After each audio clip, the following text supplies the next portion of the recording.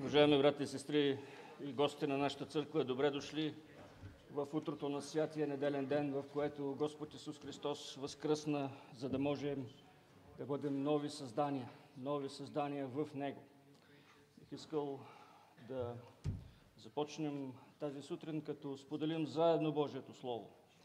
Заедно в ответен прочит номер 23, в края на сборника с евангелски песни, или Псалом 146, той ще бъде изписан на екрана. Нека да се изправим, за да четем заедно Божието Слово. Алилуя! Хвали Господа, душе моя!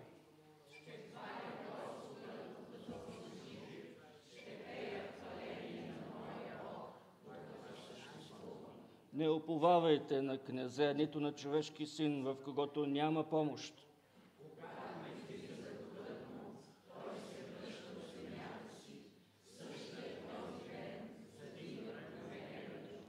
Блажен онзи, чието помощник е Якововият Бог, чиято надежда е Господ, Неговият Бог.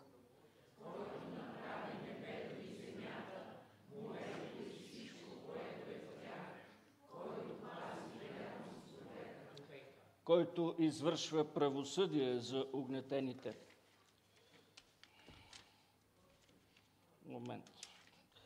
Който дава храна на гладните. Господ освобождава затворниците. Господ отваря очите на слепите. Господ изправя унижените. Господ обича праведните. Господ пази чужденците, поддържа сирачето и вдовицата, а пътя на нечестивите преобръща.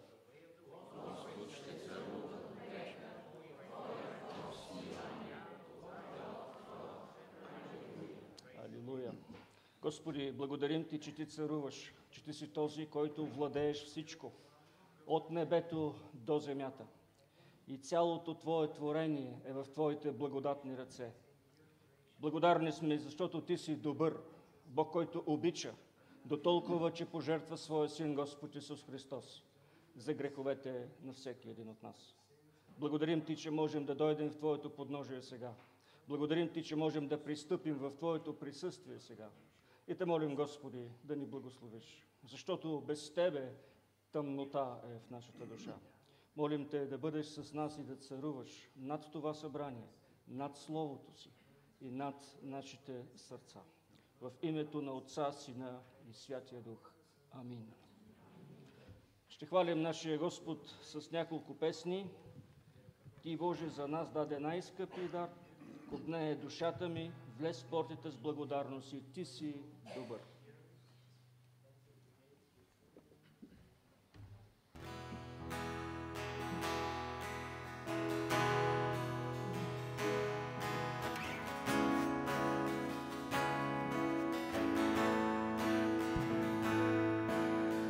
Боже, за нас даде най-скъпи дар, Исуса Христа, изкупител и цар.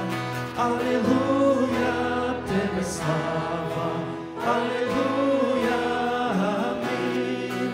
Алилуя, Тебе слава, о вишни храми.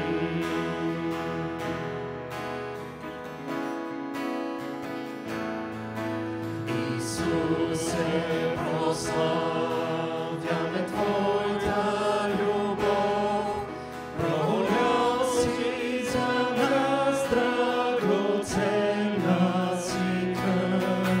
Алилуя, Тебе слава, алилуя, амин.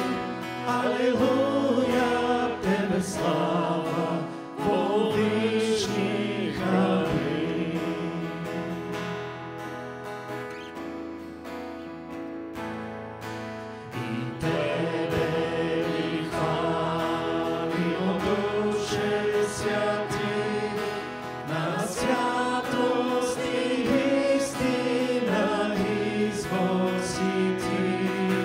Алилуя, Тебе слава, алилуя, амин.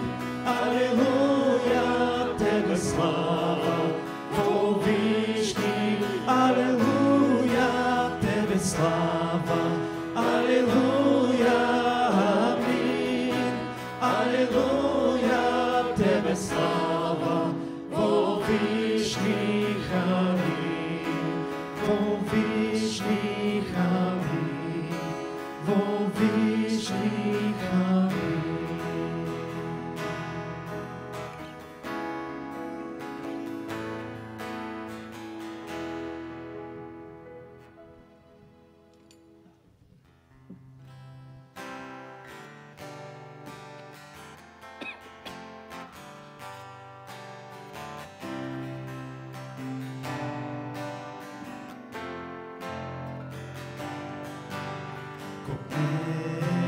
Душата ми да бъде вечно с Теб, Господи, бъди всеки ден до мен.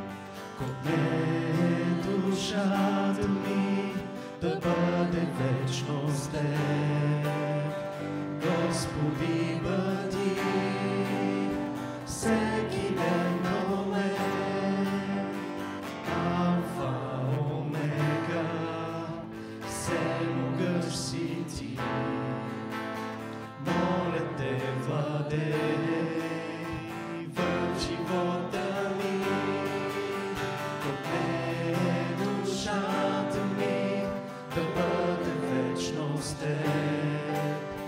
Господи, бъди всеки ден до мен. Копне душата ми да бъде вечно с Теб. Господи, бъди всеки ден до мен. Искам с Тебе да вървя, помогни ми Ти.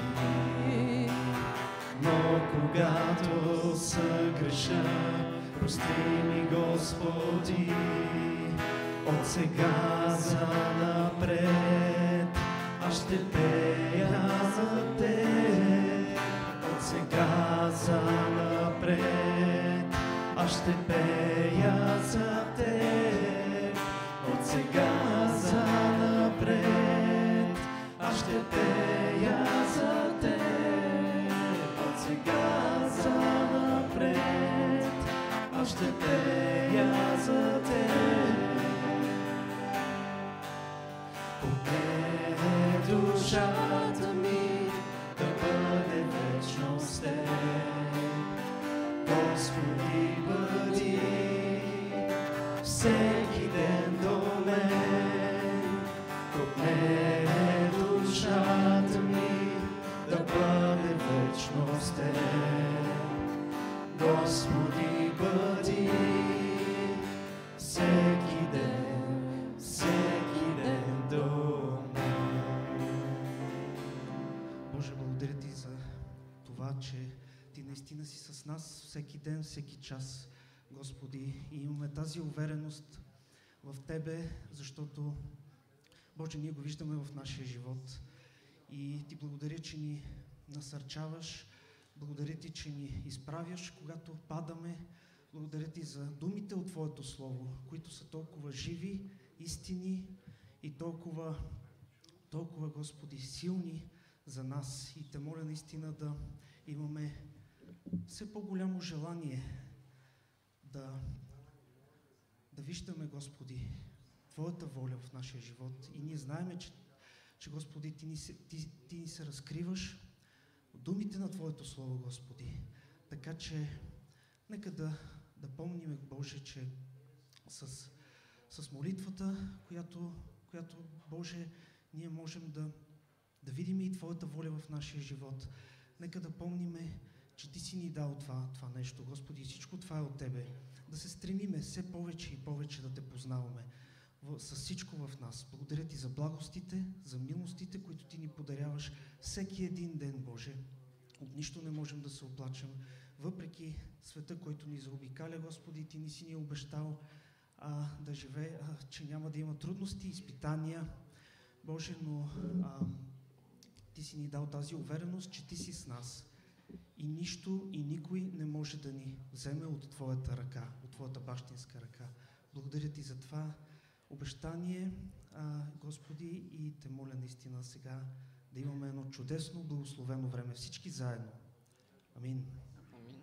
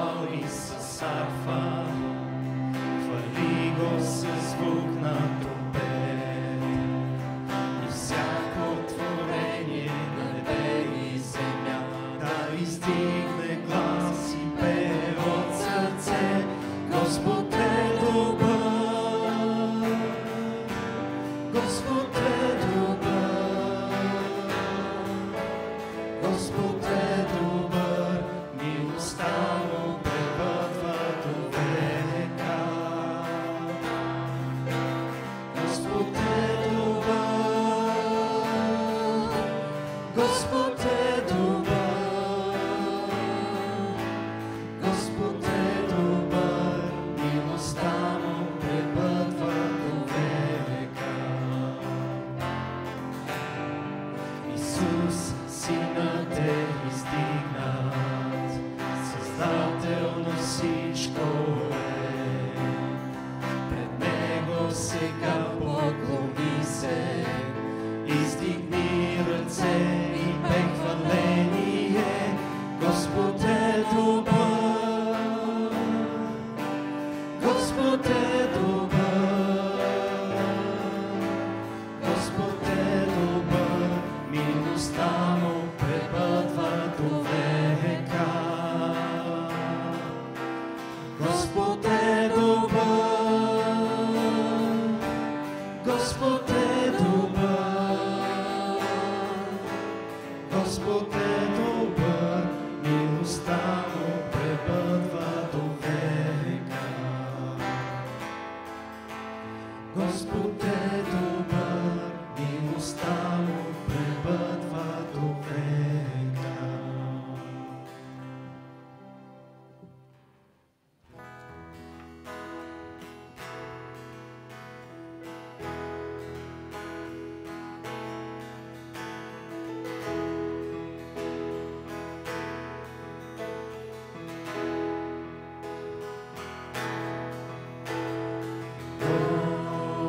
Господи, към Теб гласа си издигам и аз знам, любовта Ти ме привдига, о Господи, добър и силен, ела ме изпълни.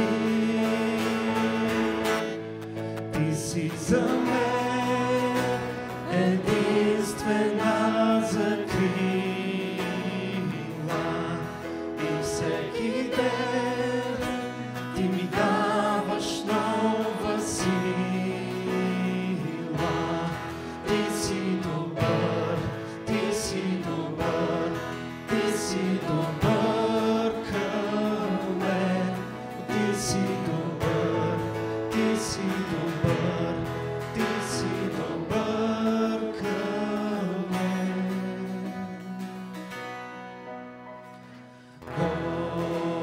Господи, към Теб гласа си издигам и аз дам, любовта Ти ме привдига, о Господи, добър и силен, ела ме избави. О, Ти си за мен единствена закрила и всеки ден Ти ми даваш нова сила. Ти си добър, Ти си добър, Ти си добър към мен. Ти си добър, Ти си добър, Ти си добър към мен. Ти си добър, Ти си добър, Ти си добър към мен. Ти си добър, Ти си добър, Ти си добър към мен.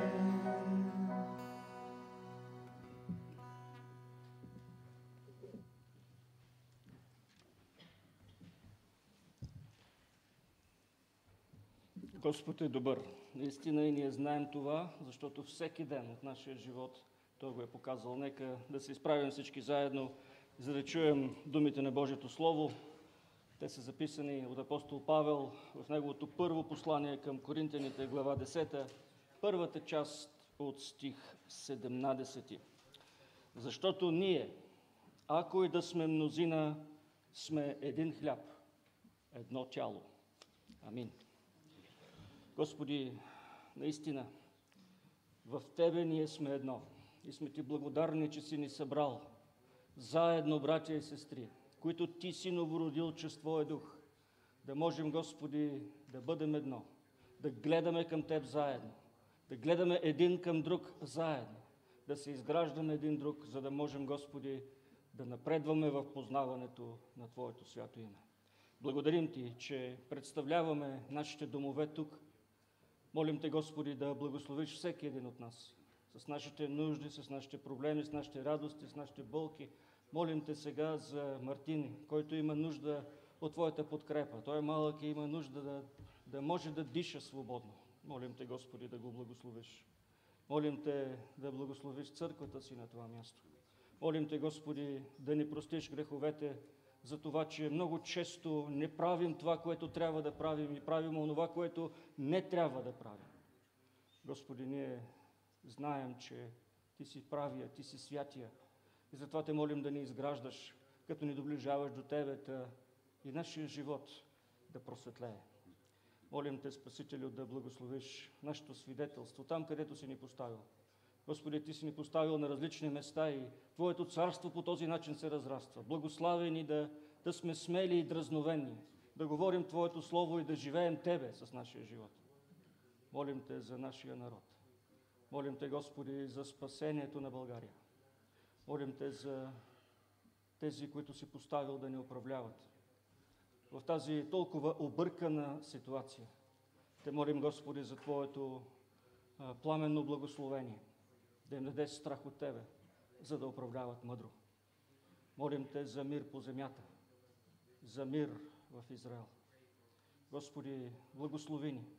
Ние сме събрани като едно и сега заедно като едно тяло. Казваме онази молитва, която Ти ни научи да казваме заедно. Отче наш, който си на небесата, да се святи името Твое, да дойде царството Твое, да бъде волята Твоя, както на небето, така и на земята. Хлябът наш насъщни, дай го нам днес и прости ни дълговете наши, както и ние прощаваме на нашите длъжници.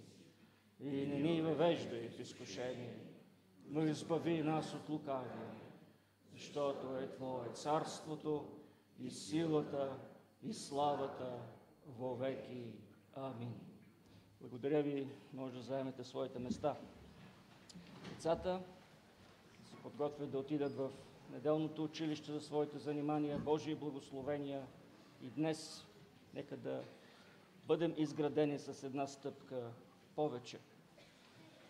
Както може би сте прочели в бюлетина на нашата църква, днес Божието Слово ще ни проповядва пастиря на църквата в Банско.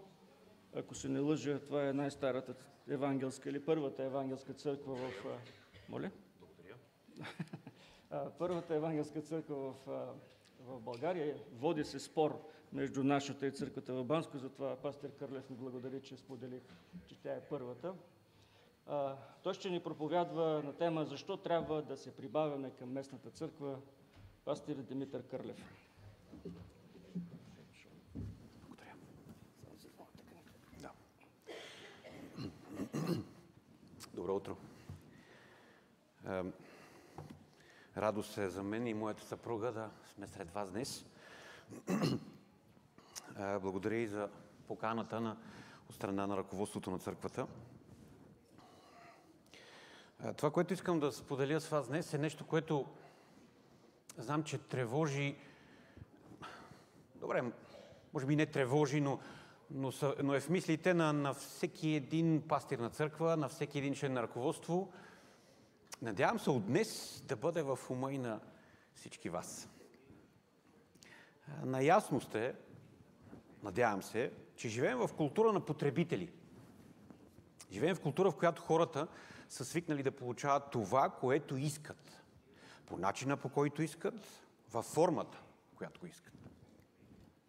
Едно консуматорско общество. За съжаление, се наблюдава и евангелско консуматорство. Разбирате също, че често пъти църквите поставят малки или никакви изисквания, за да могат повече хора да се присъединят. Няма значение кой сте, няма значение какъв сте, просто елате. Понякога ръководството е съставено от хора, които са по-скоро предприемачи, отколкото духовни служители. Често пъти те търсят така наречените нецърковни служения и дейности, с които да се привличат хората. Ще направим социален клуб, ще отворим една чайна или кафе и каквото и да било, само и само да могат хората да дойдат. Всичко това го има и то не е на едно и две места. Но каквото и да е, факт е, че хората не искат да се присъединяват с ангажиментите си към определена местна църква. И това не е добре. Просто има малък интерес. Всъщност има цели асоциации по света от църкви, в които има хиляди църкви, които презират принадлежността към определена църква. Просто идваш, когато поискаш, стоиш колкото искаш, имаш претенции за всичко, а хората около тебе са готови да ти угаждат само и само да се чувстваш удобно. Често пъти чуваме хората да казват, а и ние самите го казваме често пъти, аз ходя в тази или в онази църква. Ходя в такава и такава църква. Моята църква е такава и такава. Дори се чуват изрази от типа, това е моята църква. Всички разбираме какво имат предвид хората по това и ние знаем за какво става въпрос. И думата църква определено е развила това значение, но нека да ви кажа, че това е църква т.е. думата е в българската реч. Библейската употреба на думата църква не е такава. Нека ви го кажа по друг начин. Това не е вашата църква. Разбирате ли? Това не е вашата църква. Това не е и моята църква. Вие не идвате в тази църква. И причината това да не е вашата църква е защото вие сте църквата. Вие не идвате в тази църква, защото църквата идва с вас тук. Това е нещо, което е важно и на това ще стъпя днес. Църквата е събрание от изкупени, извиканите от света и поставени там в църквата. Събрание от онези, които са извикани от тъмнината в светлината на нашия Господ Исус. Това е събрание от онези, които са били действително призовани от Господа към нов живот, към промяна и към посвещение. И са станали част именно от тази общност от вярващи, наречете ги Божието семейство, наречете ги тялото на Христос. Това е църквата. Вие сте тази църква. Това не е вашата църква. Вие сте църквата. И сте тази църква, защото сте направили тази изповед. Ти си Христос, син на живия Бог по отношение на Господ Исус Христос. Нали си спомняте, когато Петър го каза? Винаги трябва да имаме предвид това, което казваме. Защото това са много силни думи.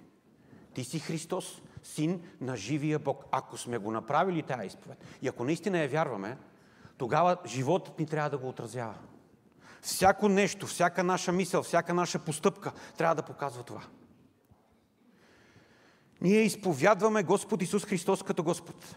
Вярваме в сърцето си, че Бог го е възкресил от мъртвите. Това е нашето спасение. Това е нашата идентичност. Това сме ние. Следователно, ние сме църквата на Исус Христос. И по Божието провидение се събираме с онези в църквата, които се събират на това място, под това ръководство, с всички тези хора и съставляват една църква. Новият завет излага това със съвсем прости думи. В 1 Коринтияни, 1 глава, апостол Павел пише: Павел с Божията воля призован да бъде апостол Исус Христов и брат Состен до Божията църква, която е в Коринт. До осветените в Христос Исус, призовани да бъдат светии, заедно с всички, които призовават на всяко място името на Исус Христос, нашия Господ, който е и техен, и наш. Това е събранието на вярващите. Събрани заедно в тази църква в град Коринт. Как ги определя Павел? Онези, които са били осветени в Исус Христос, което означава отделени от греха. Те са светии по призвание, истински суверенен призив към спасение. Заедно с всички, които на всяко място, във всяка местна група призовават името на нашият Господ Исус Христос. Техният и нашия Господ. Има толкова много неща в тия два стиха. Има, разбира се, тяло на Исус Христос като цяло. Единствената, истинска църква, неделимата църква, воюващата, живата църква, която е днес на земята. Това е тази църква, която се събира на по-малки групи на различни места. Едно от събранията е в Коринт. И то е част от по-голямата църква, която включва всички, на всяко място, даже бих добавил по всяко време, и които призовават името на нашия Господ Исус Христос. Никога в Новия Завет, и искам да запомните това, никога в Новия Завет думата църква не се използва за сграда, за организация, за институция или за нещо подобно. Никога. Винаги се използва за събрание на хора, обединени около благовестието и заради спасението си в Господа. Но се среща, за да опише и събрания на различни места. Както казва и Павел, всички, които са на всяко място. Във 2 Коринтияни го виждаме отново. Тази проста идентификация на църквата, това оприличаване. Павел казва: с Божията воля, апостол Исус Христов, брат Тимотей, до Божията църква, която е в Коринт, и до всички светии, които са по цяла Ахая. С други думи казва той: пиша ви, но знам, че това ще отиде до светиите отвъд Коринт. В цялата тази област Ахая. Какво представлява Ахая? В древността Гърция не е била една държава. Две големи области. Македония, Северна Гърция в момента, която е, и Ахая, която е Южна Гърция. И той казва: и в Коринт, и в цялата тази област. С всички църкви във всяко едно място. Галатяни 1 глава се вижда малко по-различно, но по същество акцентът е върху множеството места, на които се събират вярващи. Галатяни 1.1. Павел, апостол, не от човеци, нито чрез човек, но чрез Исус Христос и Бог Отец, който го е възкресил от мъртвите, и всички братя, които са с мен, казва той, към галатийските църкви. Галатия е била регион, в който има градове, всеки един град има църкви. И отново, единствена църква, а след това имате църкви, групите на призованите, които принадлежат на Христос, които са направили изповедта, че Исус Христос, Синът на живия Бог, е техен Господ и Спасител. Първо Солунци 1 глава. Всякога благодарим на Бога, пише Павел, за всички ви и ви споменаваме в молитвите си, като си спомняме непрестанно пред нашия Бог и Отец вашата работа с вяра и труд, с любов и твърда надежда в нашия Господ Исус Христос. Те са братя, възлюбени от Бога. Те са избрани от Бога. Те са изкупени. Ако сте купени с Неговата кръв, Деяния 20-28, вие сте част от църквата. Няма такова нещо, като вярващ в Новия Завет, който да съществува в някакъв независим, произволен начин на живот. Всички вярващи са събрани в местни общества. Така че откъдето и да го погледнете, се стига до едно и също заключение. Хората, ние сме църквата. Хората знаеха, че принадлежат на църква, на отделно общество. Те бяха кръстени, имената им са записани. Ако сте били спасени, казва Словото, вие сте добавени към Господа и сте добавени към църквата.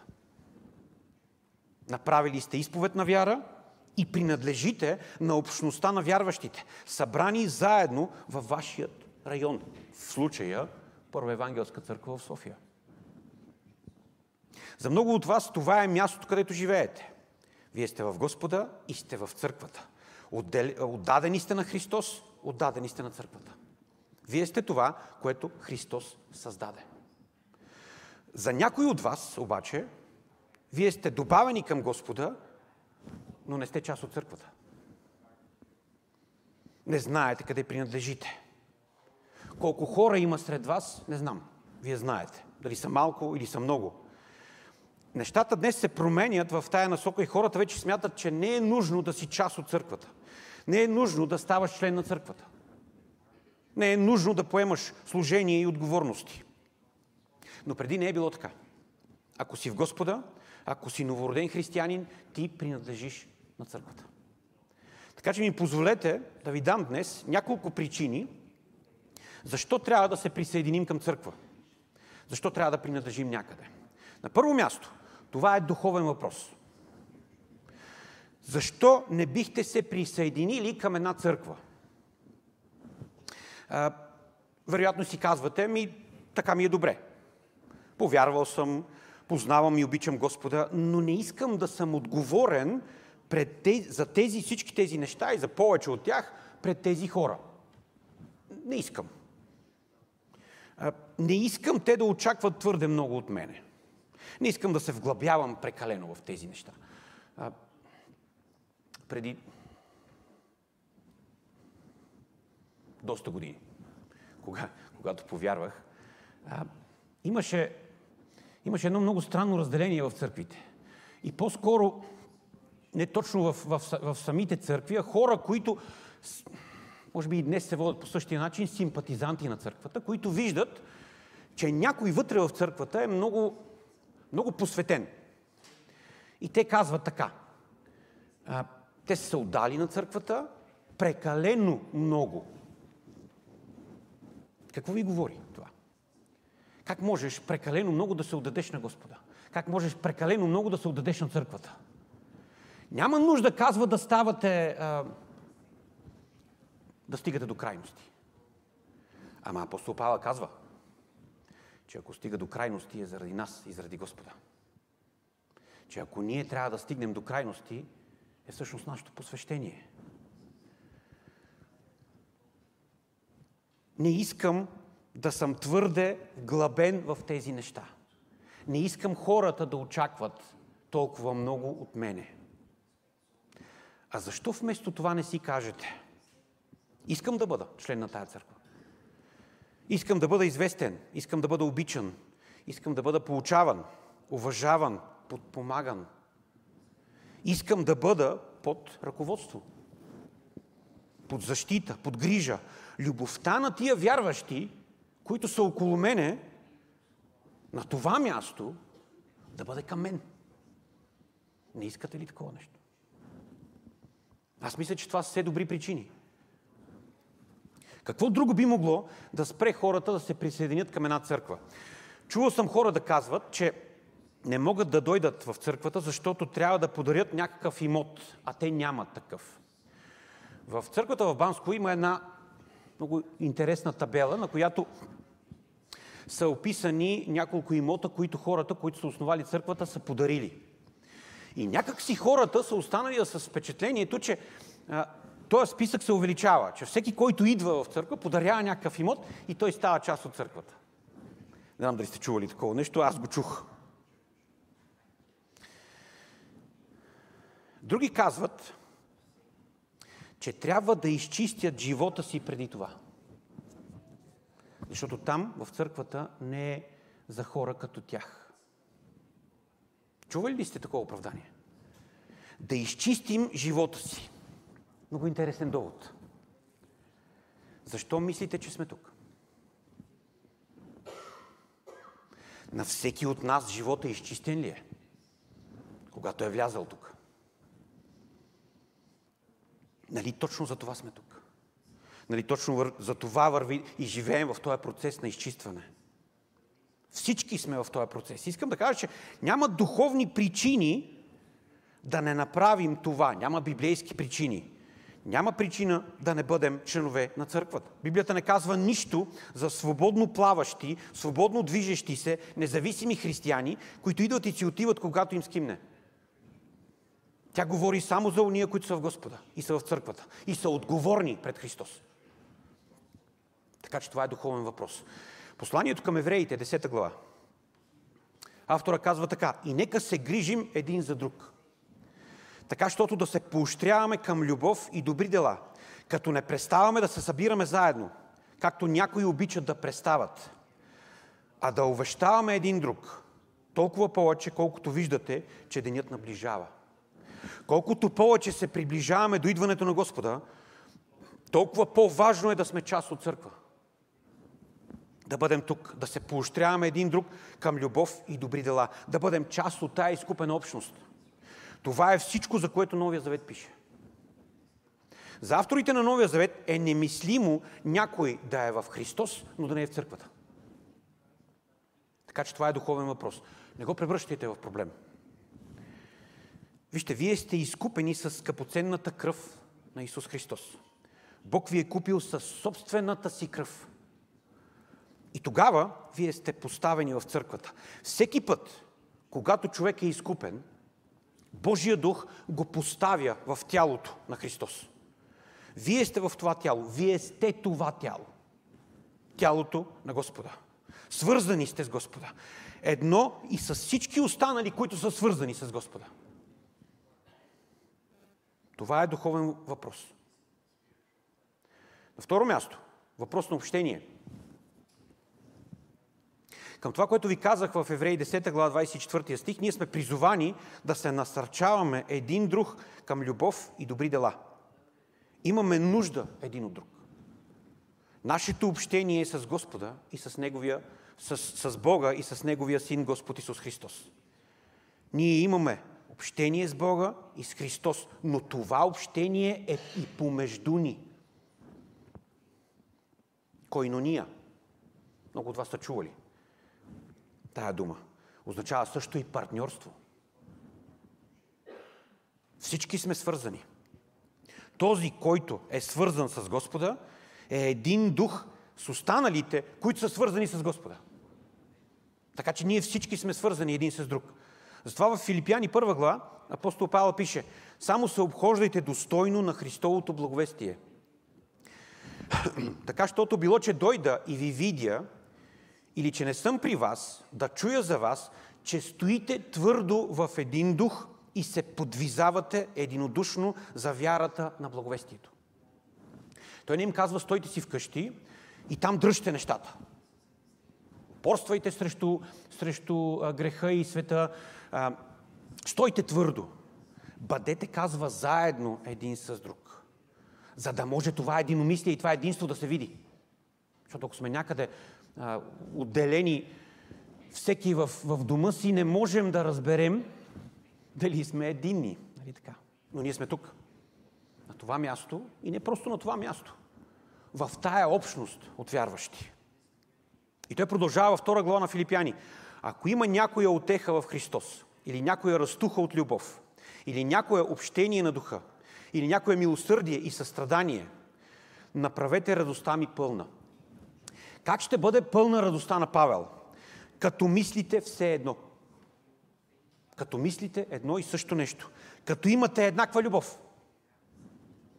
И като бъдете единодушни и единомислени. Това е единството. Казвате, че искате насърчение в живота си. Казвате, че искате любов в живота си. Казвате, че искате състрадание и обич. Имате го. Ще го откриете в обществото на църквата. Ето защо сме тук. И нашето общение е истинско. То е в истина и любов. Истина и любов. Не можете да живеете ефективно своя християнски живот в изолация. Представете си един огън. Събрани са дървата и той гори. И гори добре. Махнете едно дърво от тях. Една цепеница. Какво ще стане? Ще загасне. Ако се изолирате от обществото на църквата, от общението с хората, от възможността да им служите и те да ви служат, да се насърчавате един друг, ще охладнеете. Ще спрете да горите. Затова се молете един за друг. Обичайте се един друг. Утешавайте се един друг. Насърчавайте се един друг. Назидавайте се един друг. Упреквайте се един друг, ако трябва. Възстановявайте се един друг. Прощавайте се един друг. Всички тези един друг и много повече. Това означава да участваш в истинското общение. Не е просто да се съберем в неделя след службата на кафе и сладки. Не казвам, че това не е важно. Важно е, разбира се, но не е само то. Тук има приятелство. Истинското общение е споделяне на общ живот, взаимно служене един на друг. Това е от наистина съществено значение. Това е пречистване, това е обогатяване, облагородяване, утеха, грижа, споделяне, носене на теготите един на други. И по този начин изпълняваме Божия закон, Христовия закон. Това е законът на любовта. Това ни казва и Галатяни 6 глава. Въпрос на общение. На трето място, това е въпрос на власт. Не е лесно да се говори за това, но не можем да го прескочим. Като вярващи сте под власт. Чия власт? Ще кажете, да, знам, че съм под властта на Господ Исус. Това е истина.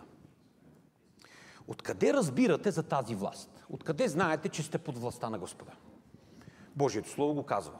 Така е. Как четете Библията? Четете ли я изобщо? Четете ли я редовно?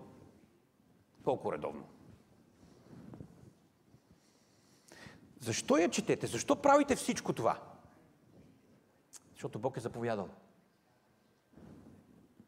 Ако Бог заповядва и ти го правиш, ти се поставяш под Неговата власт.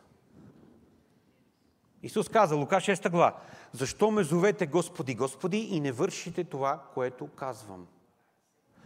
Ние сме призовани да се покоряваме на Божията власт. И като се замислим, как може човек да нарича Исус Господи, Господи, а да не прави това, което Той казва?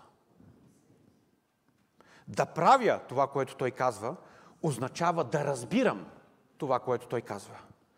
Никога няма да се покорите напълно под властта на нашия Господ, ако не осъзнавате значението и смисъла на Неговото Слово към вас. Това е въпрос на власт. Един от недостатъците днес на много църкви е липсата на поучение върху цялото Слово. Върху цялостното откровение на Бога. А Божието Слово е едно цяло. Самия Павел го казва, 2 Тимотей 3 глава. Всичкото писание е боговдъхновено. И то е полезно за поука, за изобличение, за поправление, за наставление в правдата. То е вдъхновено цялото, но също така цялото е полезно. Много хора и много църкви не приемат Словото като една цялост, като не разбират, че всяка една част от него, всяка една част от богословието се докосва до всички останали части. Те не разбират цялото откровение, нямат здравото богословие.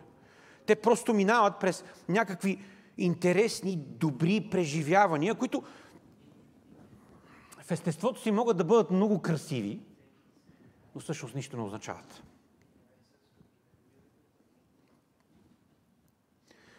Можете да минете и с частично богословие, т.е.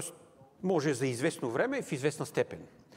Но когато имате нужда от истинска помощ, в кризите в живота си, искате да разберете света около вас, искате да разберете себе си, искате да разберете своя Бог, да познавате своя Бог напълно, да познавате Христос напълно, да познавате Божия дух напълно, да разбирате какво прави Бог в този свят.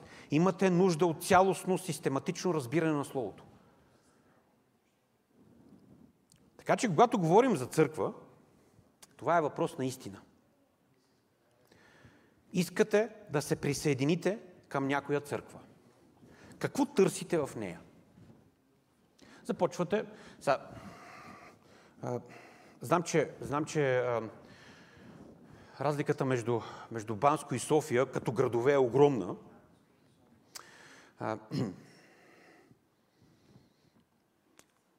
Нашата църква е в Банско, има още една ромска църква не много далеч. И в общи линии това е избора. Тук има много църкви. Една сутрин сядате, понеделник, не в неделя, понеделник сутрин, сядате и си казвате, добре, аз искам да отида в църква. Коя църква да избера? Как преценявате? Има един въпрос, който трябва да си зададете. Един единствен, не повече.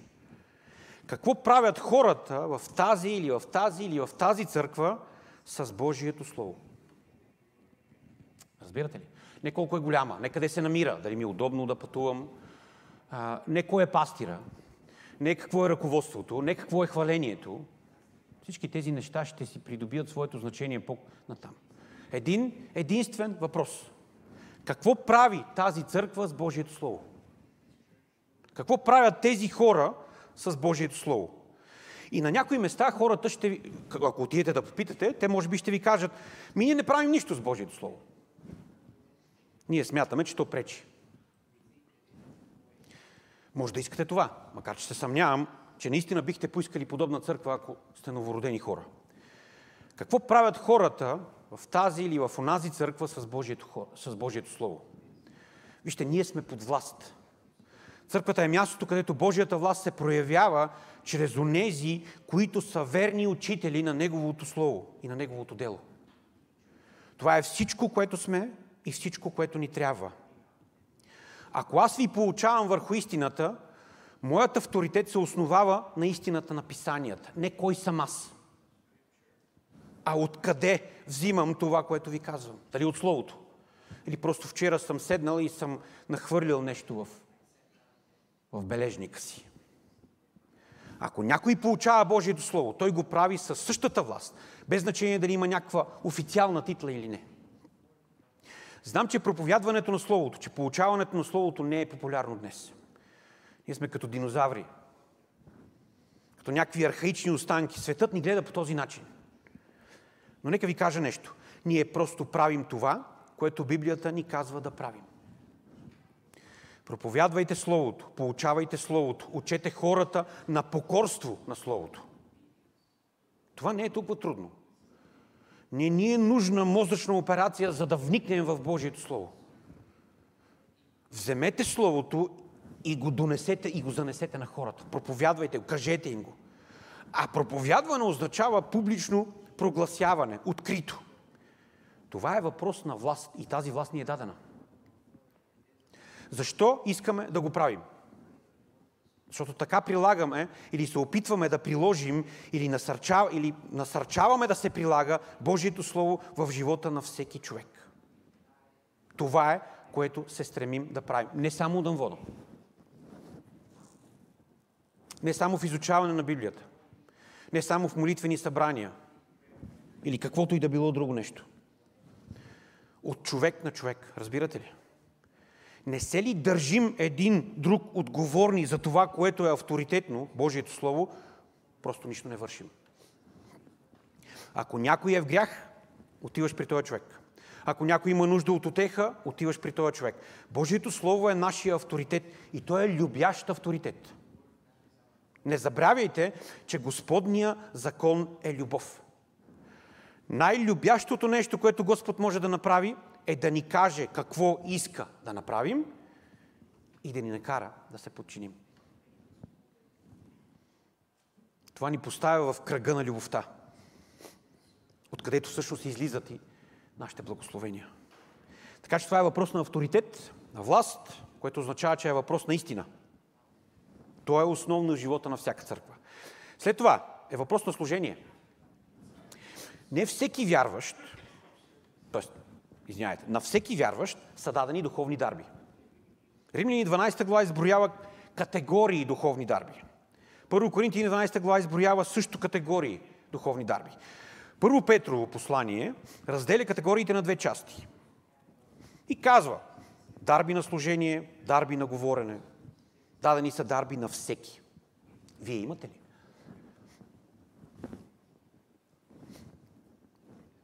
Не ви питам какви са. Дали имате? Словото казва, че всеки има. Дадени са определени способности, създадени от Божия дух, на духовно ниво, за да служим на другите. Не да застанем в неделя вечерта и да кажем: Господ ми е дал такава и такава дарба. Така че, като почна да говоря, вие ще ме слушате. Господ ми е дал такава и такава дарба, за да мога аз да ви служа. Стани сутринта се моли за политиците. Нали знаете какво е министър? Служител. Господ не ги е поставил там, за да направят това и това, а ги е поставил там да бъдат служители. Вашите дарби не са за вас. Те са за другите. Така че Божий дух изгражда своята църква чрез вас, чрез вашите дарби, чрез вашето служение. И на последно място, това е въпрос на евангелизиране. Ако не сте част от църквата, ако просто се размотавате тук, какво може да кажете на тези, които не вярват в Господа? Ще им кажете: елате при Христос, но не се забърквайте с църквата. Там е пълно с лицемери, дрън, слушали сме ги всичките тия неща.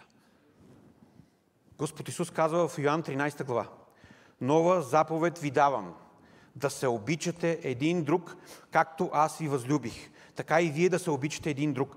По това ще познаят всички, че сте мои ученици, ако имате любов помежду си.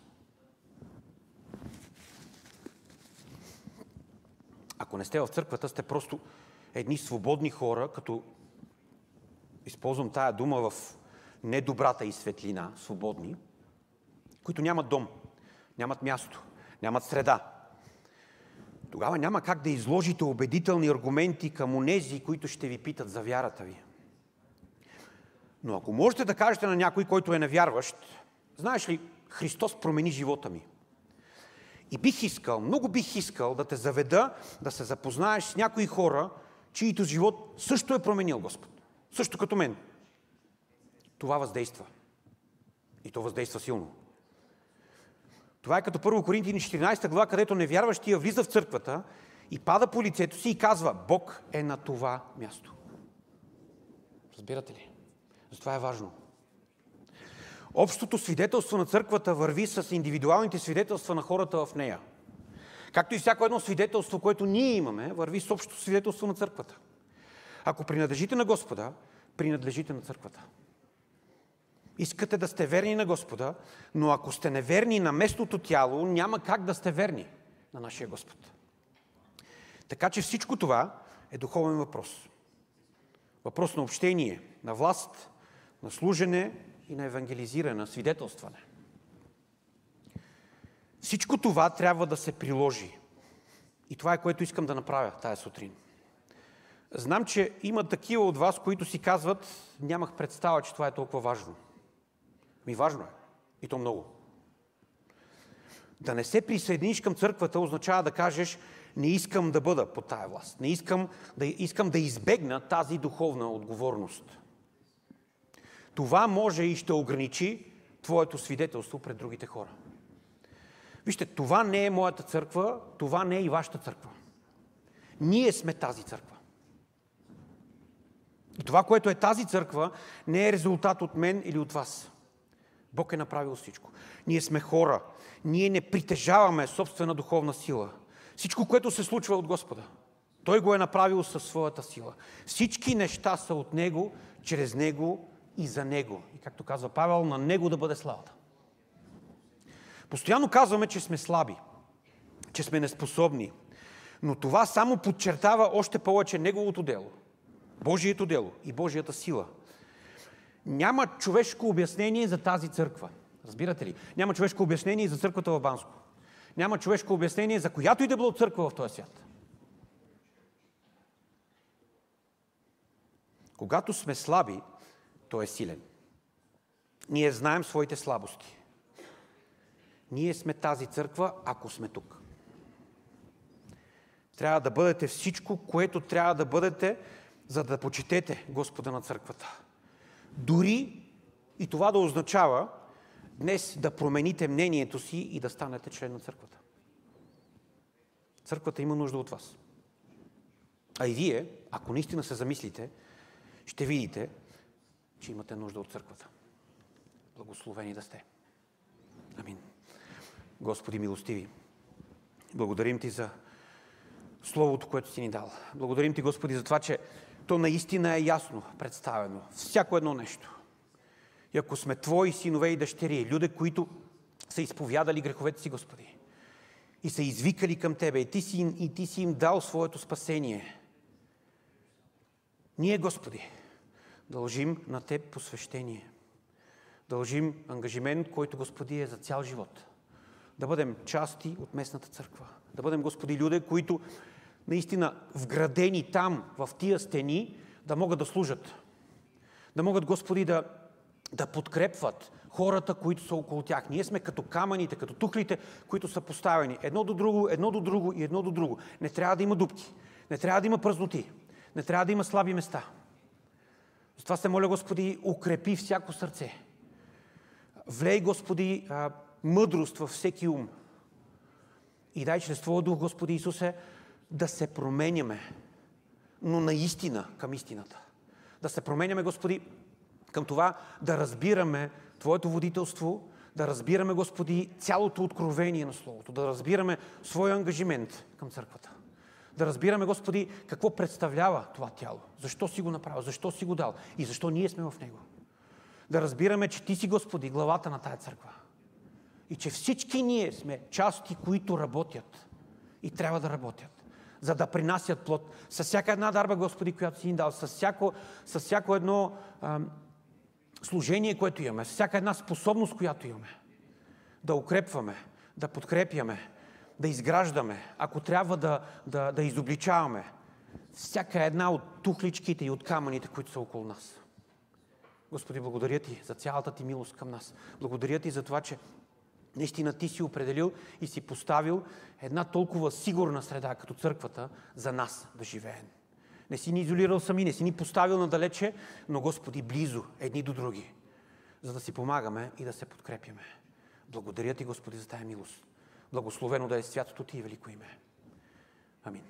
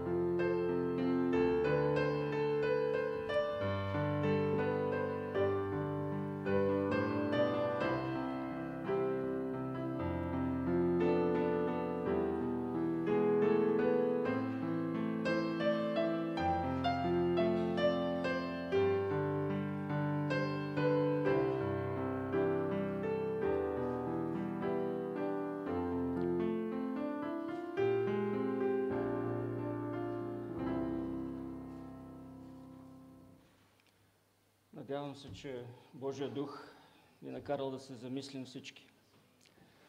Не знам дали знаете, но църквата в град Банско носи едно допълнително име – Словото. И още от самото начало хората са знаели, че отиват да слушат Словото там. Благодаря на пастир Кърлев за тази без куртуазия пророческа проповед. И се надявам Господ да е този, който ще работи в нашите сърца и ще ни убеди в нейната истинност, защото тя се позовава наистина на Божието Слово. Съобщенията са както следва. Нашите богослужения са всяка неделя сутрин от 10 часа и всяка сряда от 18 часа е нашият молитвен час. След богослужението може да посетите книжарницата. Сестра Руми ми е дала една бележка, която казва: в книжарницата може да купите новата книга на пастир Игнатов във връзка с църковната история, както и тя подчерта това дълбоко: пресен морковен кейк и петифури. Не знам от кое е по-важно, вие ще прецените. Библиотеката също ще работи. Искам да обявя заседание на Духовния съвет утре, понеделник, от 19 часа в заседателната зала на църквата. Ще завършим нашето богослужение с песен 592, която говори на църквата и за църквата, по време на която ще мине дискусия.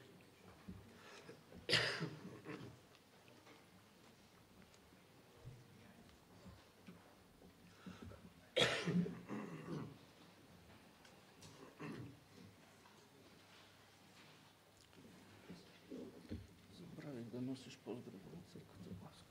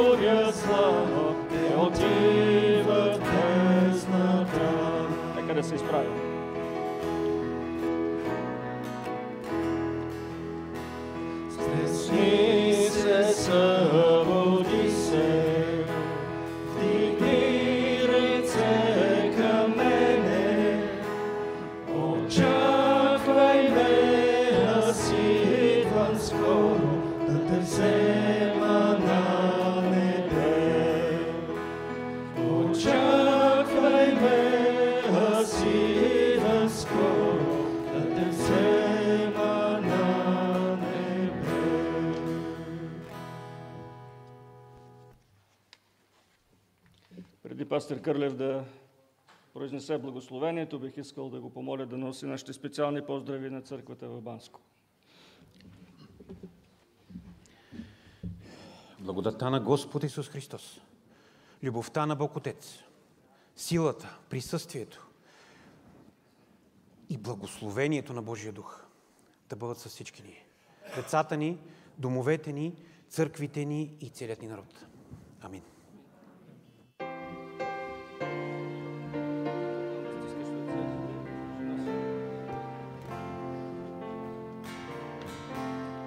Защото Ти, Господи, си на цялата земя, превъзвишен си над всички богове. Защото Ти, Господи, си на цялата